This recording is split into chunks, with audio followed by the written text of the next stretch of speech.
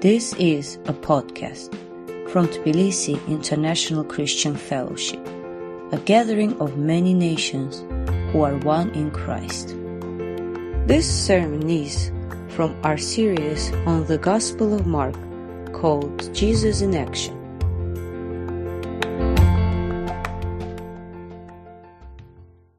The Gospel of Mark. And we're in chapter 15. We're coming very close to the end. These are dark and terrible chapters, especially after the opening of this gospel, which was so filled with life and joy and liberation and deliverance as Jesus is going around healing and raising the dead and bringing freedom to the demon-possessed. And now we see Christ bound and led away to death. We're in Mark chapter 15, verses 16 to 32. Listen to the word of the Lord, the gospel of God. The soldiers led Jesus away into the palace, that is, the praetorium, and called together the whole company of soldiers. They put a purple robe on him, then twisted together a crown of thorns and set it on him. And they began to call out to him, "Hail, King of the Jews!" Again and again they struck him on the head with a staff and spit on him. Falling on their knees, they paid homage to him. And when they had mocked him, they took off the purple robe and put his own clothes on him. Then they led him out to crucify him. A certain man from Cyrene, Simon, the father of Alexander and Rufus, was passing by on his way in from the country, and they forced him to carry the cross. They brought Jesus to the place called Golgotha, which means the place of the skull. Then they offered him wine mixed with myrrh, but he did not take it. And they crucified him. Dividing up his clothes, they cast lots to see what each would get. It was 9 a.m. when they crucified him. The written notice of the charge against him read, "The King of the Jews." They crucified 2 rebels with him, one on his right and one on his left. Those who passed by hurled insults at him, shaking their heads and saying, "So, you who are going to destroy the temple and build it in 3 days, come down from the cross and save yourself." In the same way, the chief priests and the teachers of the law mocked him among themselves. "He saved others," they said, "but he can't save himself. Let this Messiah, this King of Israel, come down now from the cross that we may see and believe." Those crucified with him also heaped insults on him. It is remarkable how terse Mark is in his description of the crucifixion. He is not lingering on painful, elaborate details. He simply writes, "And they crucified him." And they crucified him. Now, unlike the people of Mark's world, we are not used to the state publicly torturing people to death. And when Mark uses that word crucifixion, the Christians he's writing to knows exactly what he's talking about. And simply because we're not in that world and we don't have experience of this, let me sketch very briefly what the sufferings of Christ involved. First of all, Jesus was flogged. And the Romans used a whip called the flagellum, but it was known by its nickname, the scorpion. And it had, I believe, 10 leather thongs, and at the end of the thongs were pieces of bone, shards of metal, sometimes even hooks. And you would be flung to the ground or bound to a post. You'd be stripped naked, so your bare back and buttocks were exposed to the person with the whip. And with the first lash of the whip, your skin would be hanging down in ribbons. The Romans showed no mercy. And again, the whip would fall on your bare tissue as the whip would rip into your flesh.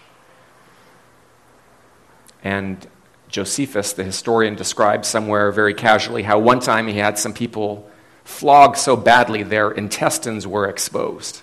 So many victims did not even make it as far as the crucifixion. They were lying dead in a pool of blood, having been flogged. And Jesus is severely, severely flogged by the soldiers. And then they stop, not out of any mercy, but because they don't want their victim to die just yet. They want to draw every ounce of pain possible from his body. And so they lead Jesus through the streets. They force their way through the crowds coming in for the Passover festival. They lead him through the streets. This execution squad would have been made up of 4 soldiers and a centurion, and they are leading Jesus, probably by a rope, and around his neck is a wooden placard with the charge upon which he has been condemned, the King of the Jews.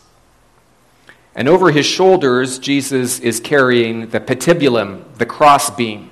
The cross, of course, is made up of 2 parts, and the stipes, the vertical pole, would have been left permanently outside of Jerusalem, so that everyone going by would always see this reminder of the power of Roman justice and vengeance. And it had a notch in it where this patibulum would go, and Jesus, as the condemned, would have been carrying this behind his neck, tied to his hands, going through the streets. And Jesus clearly has been so exhausted by, first of all, an all-night interrogation, the trial for his life, and then being flogged to an inch of his life by the Roman soldiers, that he collapses in the street and he can go no further. And the Romans have to draft some guy coming in out of the country. Jesus is not undergoing execution as some superhero. He is not filled with extraordinary strength. Jesus is being flogged and crucified as a human being, as weak as you and I are. And then he is led outside the western gate of the city to the place of the skull. It may have been called that because it looked like a skull, but more likely that was the place of death, Golgotha. And there is that 3 vertical poles waiting for Jesus and his fellow condemned. And then Jesus is offered wine mixed with myrrh, perhaps by the soldiers, more likely by Jewish women, and this was most probably a kind of narcotic to take the edge off the pain, kind of an anesthetic. But Jesus refuses to drink. He is not going to allow himself to have his pain dulled. He is going to absorb the fullness of this horrifying execution. And then Mark tells us, and they crucified him. Jesus' bare back would have been flung on the ground, his arms stretched out, and the Roman soldier would have pounded a nail through each of his wrists, fastening him to the patibulum, and then they would have raised him, possibly on forked sticks. They would have raised him and hooked him into that notch on the stipes, made it fast, and then driven nails through his ankles to affix him to this wood. The word excruciating, of course, comes from the word cross. Excruciating crucifixion, because there's no experience we can think of that would have been more horrifyingly painful than crucifixion. First of all, bolts of pain would have been shooting through Jesus' body from the severed nerves in his wrists. His bare back, the bare tissue that had just been whipped and torn apart by the Roman floggers, would have been pressing against the rough wood. He would have been enduring extreme thirst under the hot sun beating down. Insects would have been crawling into his wounds and orifices. And worst of all was how painful it was simply to breathe, because the way that his body was positioned, the way any crucified person's body was positioned, they would have had to lift themselves up either by pulling on their wrists or pushing on their feet simply to exhale. And it was all designed to draw out death as long as possible. All other forms of execution are designed to bring death quickly, whether it's beheading or the electric chair or lethal injection. But the Romans used crucifixion to draw out suffering as long as possible. But all this horrifying information Mark leaves in the background. Because truly the heart of the cross is not the physical agonies that Jesus endured. And Mark describes almost nothing about the physical pain. What Mark and the other Gospels do linger on is the extreme humiliation that Christ endured. The spitting, the striking in the face, the nakedness, the degradation. And the real horror of the cross was its shame. The cross was about shame. And in her book about dealing with the cancer that eventually killed her, Susan Sontag writes, "It is not suffering as such that is most deeply feared. It's suffering that degrades. There's something even worse than physical suffering, and that is degradation, humiliation, and shame. That is what human beings fear more than almost anything. Shame.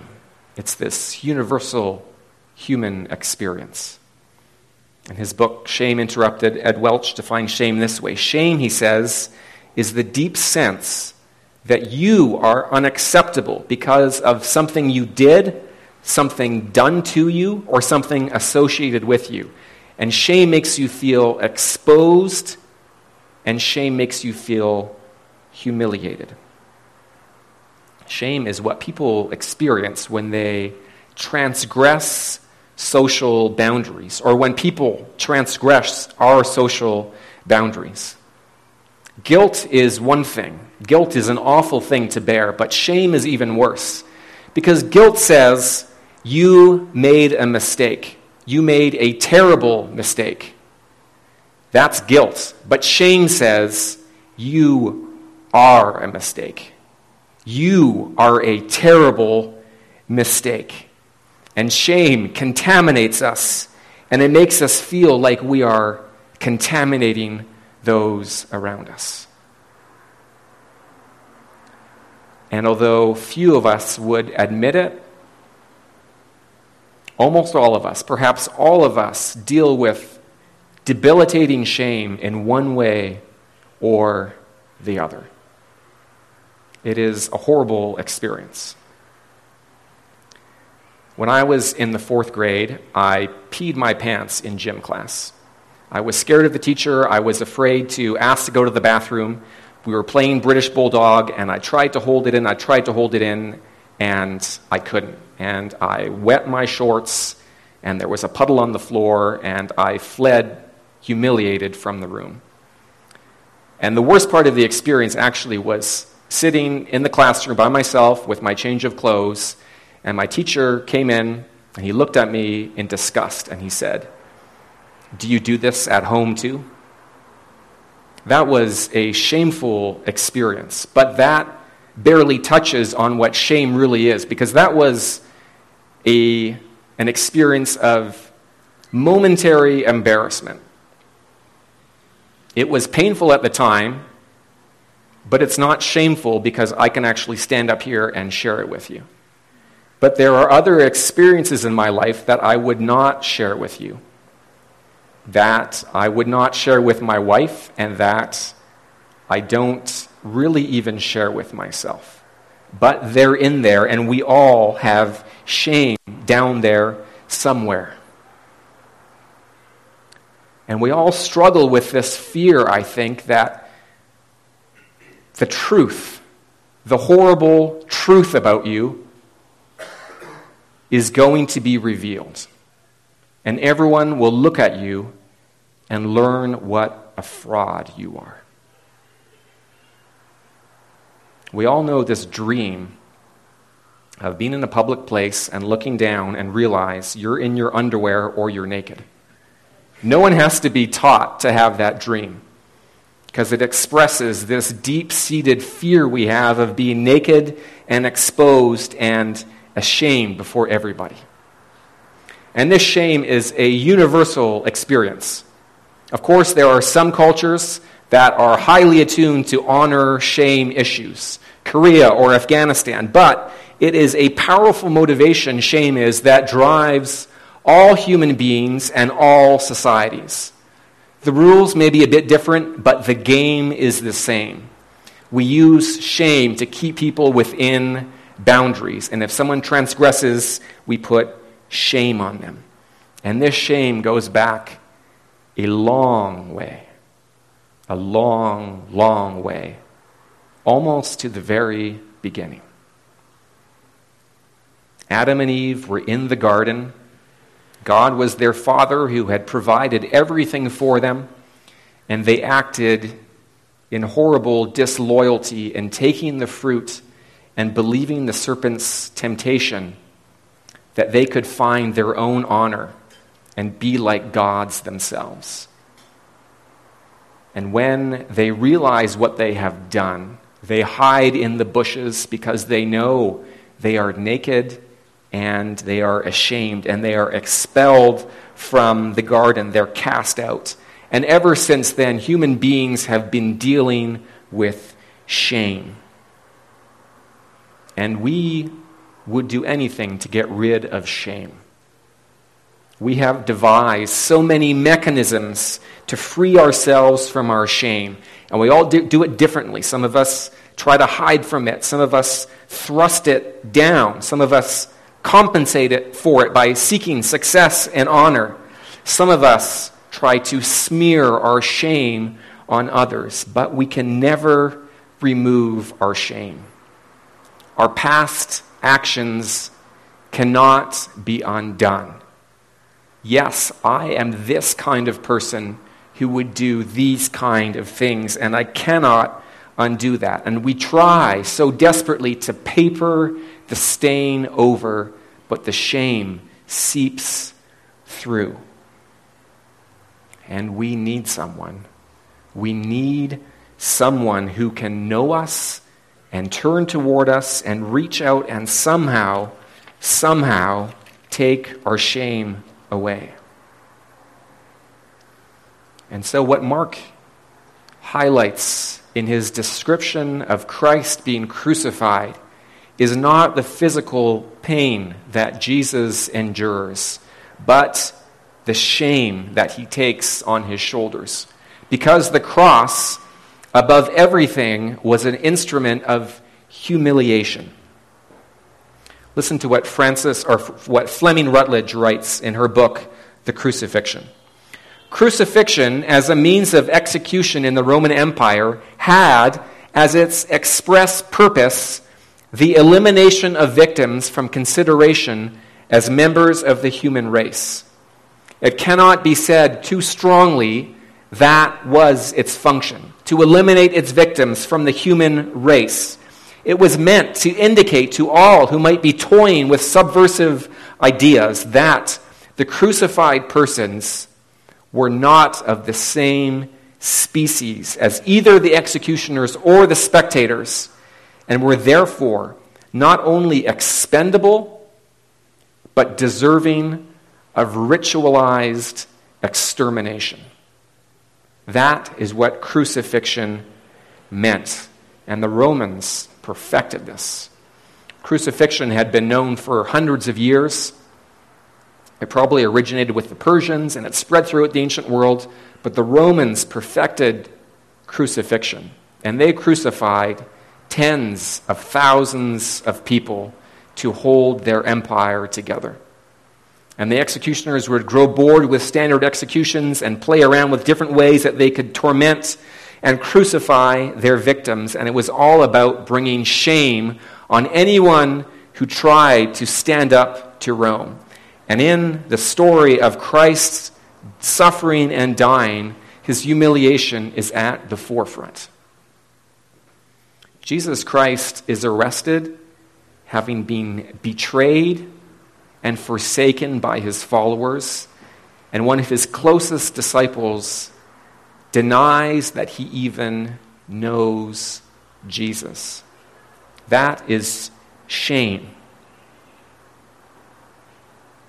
And he's condemned as the crowd is shouting out, screaming, "Crucify him. This person, this thing is not fit to live. Crucify him." Everyone is shouting. And he is condemned, in the Roman terms, to the death of a beast. And Jesus is brought into the courtyard of the palace, and the whole company of soldiers would have been between 200 and 600 men, gather around to strip and strike and mock Jesus. And these are the occupation forces. They weren't actually Roman soldiers. They were auxiliaries commanded by Roman officers, made up of Gentiles from Syria and the neighboring countries. And you can imagine an occupation force, a small occupation force, trying to keep down a resentful and violent people, constantly on edge for some sort of guerrilla attack. Now they have in their hands someone who supposedly is the mastermind behind some sort of rebellion, and all their frustration and all their contempt for these dirty Jews is unleashed on Jesus. Now, there was flogging in the Old Testament. The law of the desert was severe, but there was a limit on it. Deuteronomy says, only 39 lashes, lest your brother be degraded in your sight. The Romans had no such limit. They did not see their victim as a brother, and they had no hesitation about bringing degradation upon him. Jesus must be degraded, and they mock him with this parody of kingship. They clothe him in some old purple garment, the garment of royalty. They press a crown of thorns on his head. They mockingly salute him, "Hail, King of the Jews," the cry used for Caesar. They smash him in the face again and again with a mock scepter, and then they prostrate themselves, bowing in reverence before this helpless King of the Jews. And Jesus is anointed with their spit as their saliva runs down his bloody face. He's momentarily clothed so he can be led out through the streets. And passers-by draw into shop doorways to see this former prophet, this so-called miracle worker, being led away as a condemned man. He's not allowed to die in the city because criminal scum like this Jesus do not belong in the city. They do not belong in human society. He must be taken outside of the gate to be ostracized. And there on the ground, Jesus is stripped naked. The covering of modesty is torn away. His private parts are put on public view. And he's crucified on that cross, which was the death of a slave. Roman citizens were not allowed to be crucified except under the express order of the emperor. Crucifixion was most of all the death of a slave, of someone subhuman, and he's put on that cross by the side of the public highway.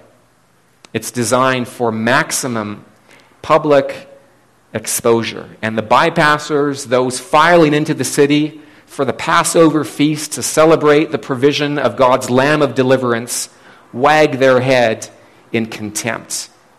They throw garbage at him. They yell insults towards this thing, this creature that is pinned up there like an insect. His feet not fit to touch the earth that we humans walk on. The cross was a cross of shame. Shame. And you and I do everything we can to avoid shame. We twist and turn so that shame does not come on us. And if it does come on us, we will do everything in our power to rid ourselves of shame. But Jesus does not avoid shame. He does not avoid shame. Here is the Son of God sitting at the right hand of his Father, clothed with all glory and honor, and there is no speck of shame on him. Everything is right with him. But he comes to this earth to take on himself human shame. He came to be defiled.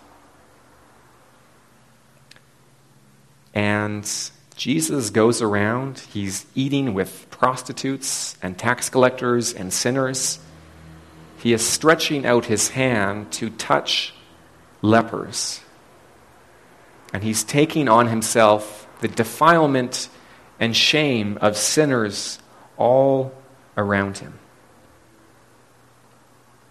And now he's pinned on this cross, pinned between two criminals, numbered with the transgressors, reckoned a shameful scum of a sinner. This is Jesus. And the chief priests and the religious leaders mockingly talk among themselves, and they say this: he saved others, but he cannot save himself. He saved others, but he cannot save himself. You have to understand that the Greek word save also means healed. When Jesus went around healing, it's the same word. So here's this Jesus. He's gone around all over this land saving/healing people. The deaf are given ears to hear. The blind are given eyes to see. The very dead are being raised to life. Those with demons are having their demons powerfully cast out of them. All these miracles have happened, and this Jesus could do this for others, but he cannot save himself. That is the prick of their taunts on Jesus. He cannot save himself. And of course, Mark would have us see there is deep irony in their words. They are speaking more truth than they know, just like the soldiers were speaking more truth than they knew in mocking Jesus as King of the Jews.